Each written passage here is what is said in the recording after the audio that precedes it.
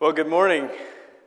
It's a delight to be with you today. Would you join me in a word of prayer as we begin to hear from the Word of God? Father, we ask that by your Holy Spirit, you would give us eyes that would see Jesus today, and you would give us ears that would hear the voice of your Spirit speaking to us. And we pray that you give us hearts that would be soft, able to receive your word, that we would not only be challenged, but that we would be changed and conformed to the image of your Son, Jesus Christ. We pray these things in his name. Everybody said, Amen. Well, it's an honor to be here today. Thank you, Dr. Tennant. Thank you, Jessica. Thank you, Winfield. And by the way, Winfield and I are indeed wearing the same tweed blazer today. We have never met before in person, but we've exchanged a lot of phone calls and messages over social media, remarking how similar our journeys have been. And then here we meet in the flesh, and we're wearing the same blazer. So, tweed twinning, I think. But it's great to be, and it's especially fun to be here with my good friend Jason Jackson, who some of you will know.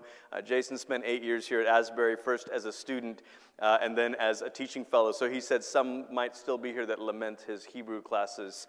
But Jason and I actually went to college together, and he was a groomsman in our wedding, and then now works as one of the pastors at our church in Colorado Springs. So let me just tell you, just a little, by way of introduction, a little bit about my journey and about my story.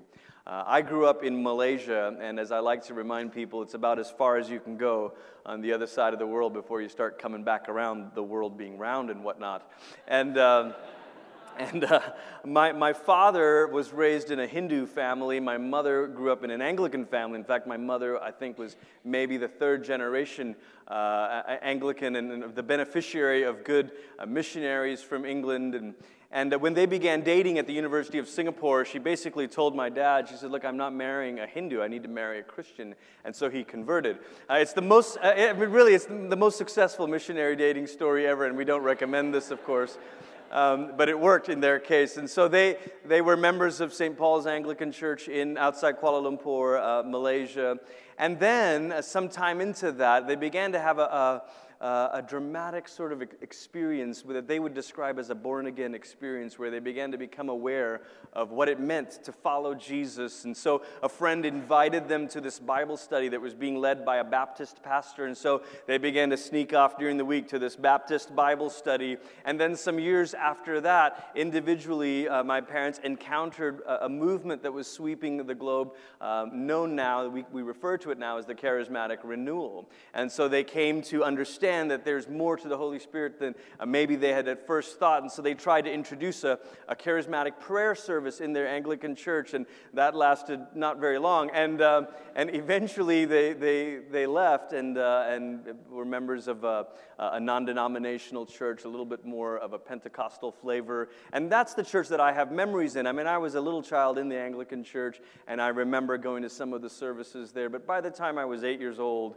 my sister was 11. We moved on to this non-denominational church. So you can see that from an early age, I'm sort of an ecclesiastical muddle, a mix of many different streams, or you might say the beneficiary of it, being enriched by the different traditions. And when I was 10, our family moved from Malaysia to Portland, Oregon. My parents went to a Bible school out there, and my sister and I went to this private Christian school that was connected to the church. And then we lived there for 3 years, and then we moved back to Malaysia. I finished out my high school years with kind of an American homeschool extension of this school in Portland, but knowing that I was going to come back to the States to go to college. And so when I did, it was January of 1996 that I arrived on the campus of Oral Roberts University in Tulsa, Oklahoma. Now I know that conjures up or provokes responses that are all across the spectrum. I told you I have been enriched by many, many streams of the body of Christ. I definitely encountered some funny things there, but also was blessed by an amazing faculty. I was a theological, historical studies undergrad. Met great friends like Jason. I also met my wife there, so I'm very thankful for those years. They were good years for us on many, many levels. And then from there, moved on to New Life Church in Colorado Springs. And I've been at New Life for 17 years now, which is getting to be, a longish time to be at one church. And the church itself has gone through a number of challenges, and I'll share a bit about that this morning. But somewhere along the way, about 3 years ago, I also completed an ordination process with what is now the ACNA, the Anglican Church of North America. And they recommissioned me, so to speak, back into my position of ministry at New Life. And they said, keep serving at New Life, I don't know, an undercover priest or something like that. So I said to someone this morning, my time here at Asbury, I've not only felt welcome, but I felt at home because I feel the convergence of many different streams. And there is a beauty in the diversity. If there's also a sadness in the disunity, there's also a beauty in the diversity of the body of Christ. And when we are able to hold some of these traditions and streams together, we can be better for it. But through all of this, it has raised for me the question of what it means to be the church. What does it mean for us to actually be the people of God gathered together? And it particularly became a question that was on the forefront of my mind in late 2006, early 2007, because the founding pastor at New Life Church went through a very public moral failure, and it was especially public because at the time he was the president of the National Association of Evangelicals, and so there was a lot of attention on this. And in the wake of something like that, you eventually take the focus off of the individual and their actions, and the Holy Spirit has a way of turning the spotlight on you.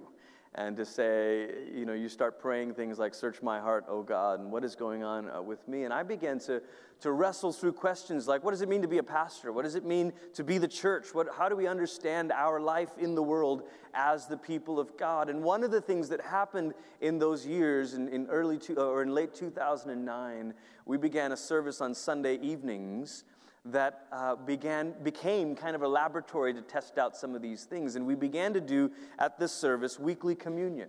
And we began to say the Nicene Creed, and we began to introduce prayers of confession. And you have to do this very carefully with evangelicals. So our prayers of confession were first Psalm 51, because who can argue about the Bible, And then you gradually, it's a slippery slope from there, and you get to the Book of Common Prayer before you know it.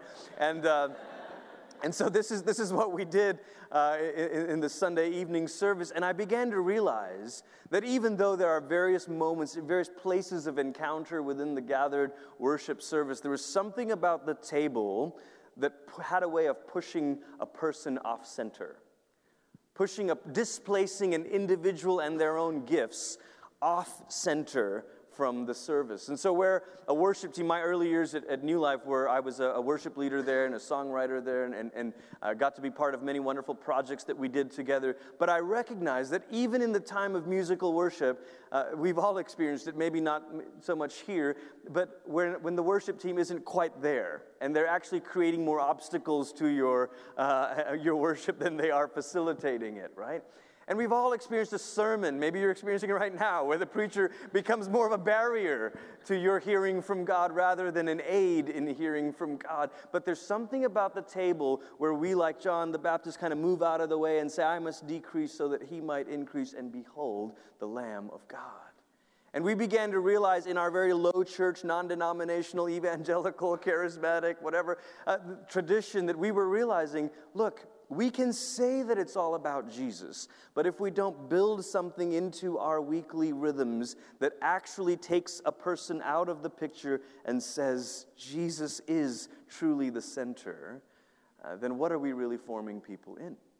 And so we began to recognize that the table is the centerpiece, it became the centerpiece of our worship, but it became more than that. The table, we began to recognize, is not only the centerpiece of Christian worship, but it's actually paradigmatic for the life of the church. Now, I figure I can get away with a word like paradigmatic at a seminary, right? This is not normal Sunday morning English, but we can say that here. That the table becomes not only the centerpiece, but it becomes the very paradigm for understanding the life of the church. And here's what I want us to reflect on this morning in the moments that we have together. There are 3 particular stories in Luke's gospel where Jesus is at table and he does something. Jesus is the host at a table. There's many table stories in Luke. Luke has this affinity for Jesus and telling stories about Jesus and meals. But there are 3 particular moments where Jesus is the host at a table. And each time he does the same thing with bread. He takes it, he blesses it, he breaks it, and he gives it. And I want us to just reflect this morning on those 3 words: blessed, broken, and given.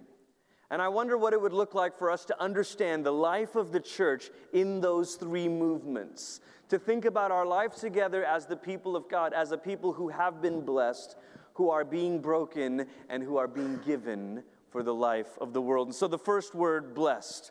What does it mean to say that we are blessed? Now, I've already told you that I lived in Tulsa for a few years, so I heard very interesting definitions of what it meant to be blessed from various streams around there that said, to be blessed is to basically to have life work out. It's a Christian way of describing the American dream, but we know, of course, that this can't be it. It can't be the way that we understand blessed. And Luke's gospel in particular debunks that notion when Luke records Jesus' Beatitudes. Because Luke doesn't give us spiritual beatitudes like Matthew does. He simply says, blessed are the poor, and blessed are you who hunger now. And so all of a sudden, we're left with having to recalibrate our definition of what it means to be blessed. And so by the time we get to these table moments where Jesus is taking bread and blessing it, we're asking ourselves, what does it mean to be blessed? And the central story here, Luke 22, says Jesus, after taking the bread and giving thanks. This is an interesting clue. Where Matthew's gospel records this very motion as the act of blessing, Luke says specifically Jesus is giving thanks for the bread. And I think it wouldn't be far off to guess that the blessing, the thanksgiving prayer that Jesus offered would have been the classic Jewish prayer of blessing for recognizing God as the King of the universe and the giver of bread. And so there's something about blessing that involves giving thanks to the Creator and the King of creation for the very gift that we're about to enjoy and partake in. The Orthodox theologian Alexander Schmemann says blessing is really about revealing the true nature of a thing. And he describes holy water, and he says, maybe it's not so much that the water becomes something different, but in the act of blessing, we recognize its true nature and its true destiny. You might even say that blessing restores a thing to its proper function, to be a carrier of the glory of God. And maybe now we're closer to what the Hebrew prophets said when they said the whole earth is full of His glory. That at its best, creation was made to be a container of the glory of God. And so maybe to be blessed is actually to be returned to our true identity.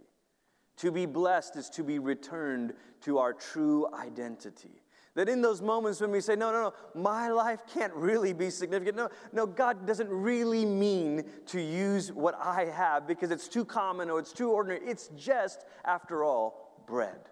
I mean, think about it. Is there anything more ordinary than bread? This isn't Jesus taking some exotic dish that's prepared with a delicate combination of spices. It's just bread. And having grown up in Asia, there's a particular kind of bread in Malaysia that is just amazing. It's called roti. It's even better than naan bread, you know. But as I've thought about it, every culture, I would wager, every culture has some version of this staple thing, bread-like substance, if not bread itself, right? A very basic thing that you just pair with anything else, whatever meat, whatever sauce, whatever gravy. We also add this thing, bread. It's only now in America that we've somehow ruined bread, and so we're all gluten-free and all of this stuff. You know? But prior to that, bread was the staple.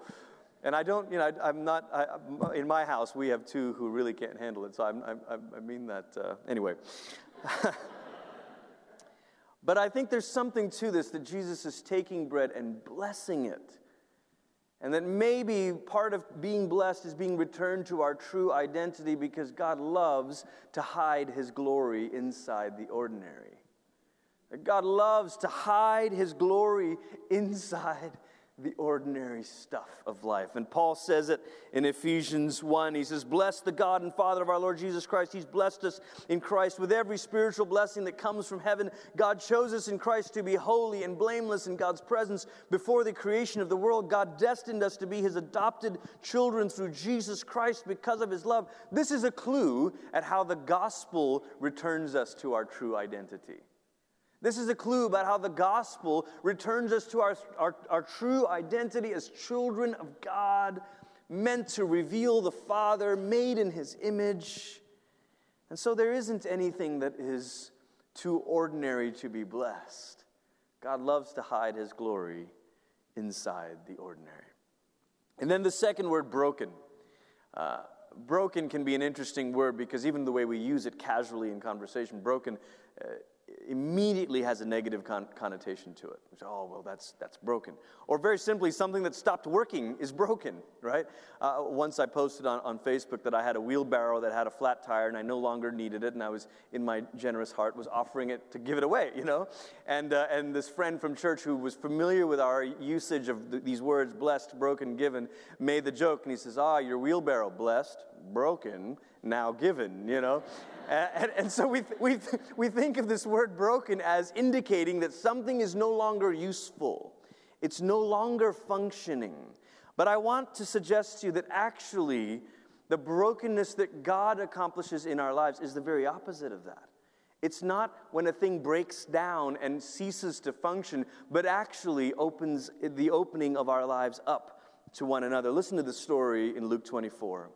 Familiar passage, the disciples on the road to Emmaus, and they're walking with Jesus, and Jesus, I don't know if he's playing dumb or what exactly he's doing, but they ask him, are you the only one who doesn't know what's happened? And then it says, when they came to Emmaus, he acted as if he were going on ahead. It's really fun to imagine Jesus doing that, Well, they urged him, saying, stay with us. It's nearly evening, and the day is almost over. So he went in to stay with them, and he took his seat at the table with them. Now listen to this. This is curious to me.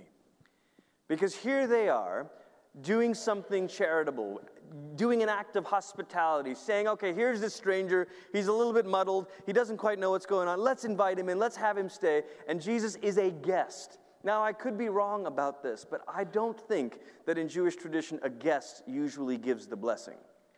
I think that's typically the job of the host. But you see, Jesus, when he is the guest, eventually becomes the host. And here's Jesus being the recipient of their hospitality. Come on in. And Jesus says, thanks, I'll take it from here. And it says Jesus took his seat at the table and he took the bread, blessed it and broke it and gave it to them. And their eyes were opened and they recognized him, but he disappeared from their sight. And they said to each other, weren't our hearts on fire? Or the proper translation, were not our hearts strangely warmed when he spoke to us along the road and when he explained the scriptures for us? And here all of a sudden, you have these disillusioned, disappointed disciples who have not yet recognized the risen Christ. They don't yet have the hope that comes from the resurrected Jesus. And in the midst of their disillusionment, in the midst of their disappointment, they take the risk of hospitality. And what happens? Because of that opening up of their home, the opening up of their lives, all of a sudden, the grace of God comes rushing in. And their eyes are opened, and their hearts are warm. See, here's what I think. I think to be broken is actually to be opened up to the grace of God through others. To be broken is to be opened up to the grace of God in others. So often we think that, listen, it's not that I'm too ordinary, it's that I'm too messed up. Too much has happened. I've experienced too much pain, too much disillusionment, there are too many scars in my heart. I couldn't possibly be a vehicle for God to arrive in other people's lives. And yet, here are these disciples in the midst of their disillusionment and disappointment. Eyes clouded, yet they take the small little risk of hospitality. And somehow, through their brokenness, God actually meets them with his grace. God meets them with his grace. And so to be broken is actually to be opened up to the grace of God in others. See, for Christians, vulnerability is not the end game. I know it's very popular in our culture to talk about vulnerability, authenticity, and it sort of becomes an end in itself. Oh, hey man, just being real. Hashtag just saying, I just got to tell you how it is. As if vulnerability were an end in itself. But in the gospel community, vulnerability is just the means for the grace of God to come rushing in. The point is actually to find Jesus. The point is actually to have our eyes opened to Jesus, to have our hearts lit on fire. That's the point. Not to say, okay, I'm out. New Life Church now is a church that is comprised of 6 congregations.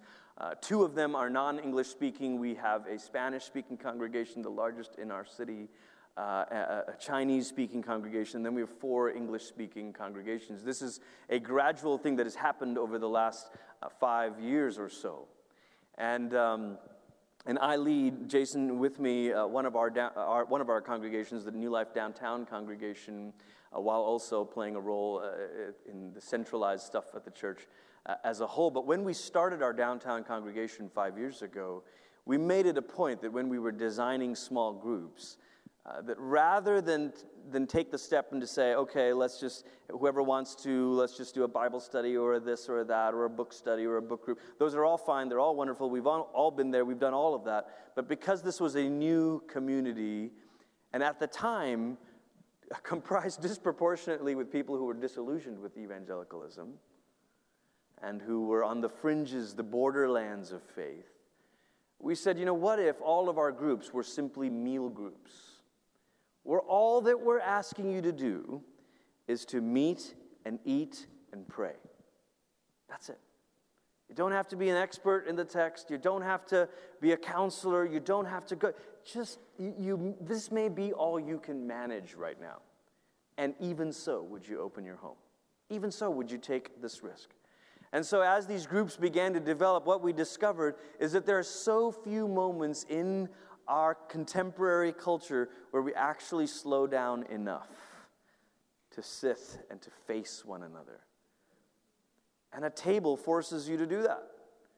Here we are in this kind of a room where you're all facing forward, but at a table, we're seated in a way that we are cognizant of one another's stories. And we allow people to be humble and to be vulnerable and to open up their lives to one another. And all of a sudden we discover that to be broken is to be opened up to the grace of God, meeting us through one another. Bread that is not broken cannot be shared. Bread that is not broken cannot be shared. And people ask sometimes, how did New Life survive after, because there was the transition in leadership that happened, and then our new senior pastor came in August of 2007, Brady Boyd, a man that I love and have deep respect for. But 100 days into his time, there was a gunman who opened fire on our campus and took the lives of 2 teenage girls and wounded others.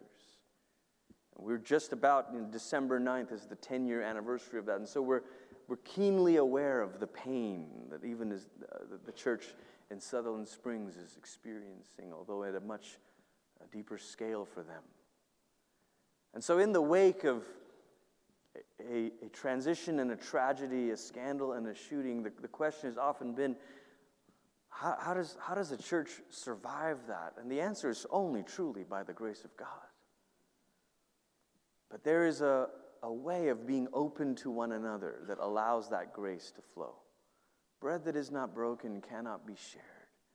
And there are these moments. Some moments are of our choosing, some moments are not of our choosing. But either way, they can become occasions for the grace of God to flow and to meet one another out of our wounds and out of our journey together. And then this final word, given. The word given. If the word blessed confronts our fear that we are too ordinary, and the word blessed reminds us, no, God loves to do this.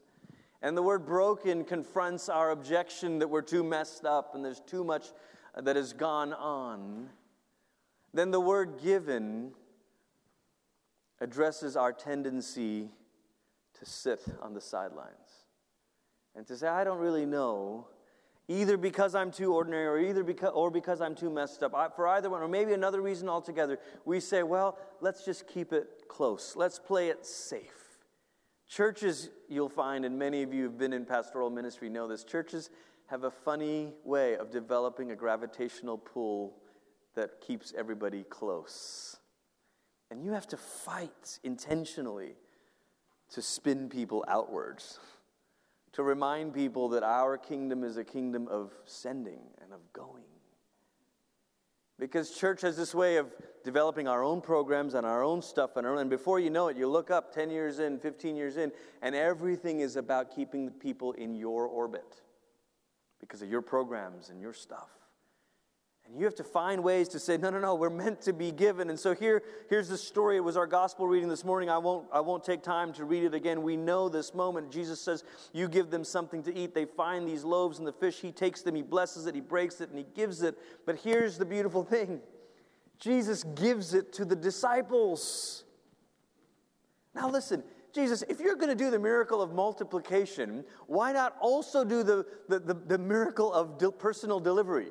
You know, before there was Amazon Prime, Jesus, you could have made sure that each person, boop, there's my meal, delivered right to my lap. I mean, why stop at the multiplication miracle? Because Jesus always chooses to involve us in his work. And that the miracle of multiplication does not negate our participation.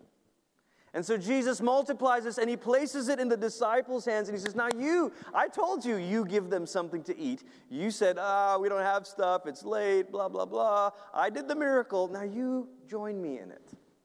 Join me. I told you, give them something to eat.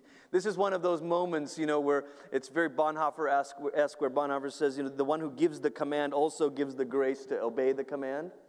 So Jesus says, you give them something to eat. And then he does the thing that they could not do so that they can do the thing that he asked them to. Give them something to eat. Okay, I'll make it possible. Do it. The church has been placed in the world for the sake of the world. It is impossible, though, for us to truly serve and be there for the life of the world, except that Jesus makes it possible. And he takes us, and he blesses us, and he breaks us, and he gives us out so that all can taste and see that the Lord is good. For us at New Life Downtown in particular, we found intentional ways to find places to partner. We meet at a high school every Sunday, and so once a quarter or so, we'll take a serve day and invite all of our people on a Saturday to do all of these projects at the high school. For some reason, the school district approves the funds to buy supplies, but never approves the funds to contract labor. And so we just become the free contract labor. We come, okay, where's the paint? Let's do it. Okay, let's clean the windows. Let's weed. Let's do all the stuff. And then we partnered with another organization called Kids Hope, where we mentor children, one person with one child, 1 hour a week, to mentor them at a middle school in town. And it's come to the point where the principal has said this has actually resulted in more engagement from the students and actually even better grades from the students. Because it turns out that little bit of investment. So when we think about this for us, this word even shapes our movements of our life together. Blessed is the word that we think of to describe the gathered life of the church. That every time we gather together in worship, we rehearse our blessedness in Christ. And then broken reminds us of our communal life of the church. And then given describes the missional life of the church. I said the table is paradigmatic for the life of the church. If you'd like to think of it in table language, the gathered life of the church is where we gather around Jesus' table. Communal life is where we gather around one another's tables. And then as we serve and are given, it's as if we are preparing a table for others to meet with Jesus. In Acts 2:42, when Luke is describing in his volume 2 the life of the early church, and he says they devoted themselves to the apostles' teaching, the fellowship, the breaking of bread. It's very likely Luke's thinking of all of these other stories of breaking of bread that he's already told. And so then, in verse 43, it says, and awe came upon every soul. Most of what we are called to do, if not all of what we're called to do, is not really possible, right? But the Holy Spirit chooses to bless our ordinary movements and practices, so that somehow in the hands of Jesus, bread becomes more than bread. Bread becomes more than bread. And great awe came upon every soul. And so my prayer for you this morning is that as you offer to the Lord your studying, your preparation, your ministry life, your teaching, and every aspect of your vocation, that you would come to understand your life and the life of the church to which you belong as being blessed and broken and given.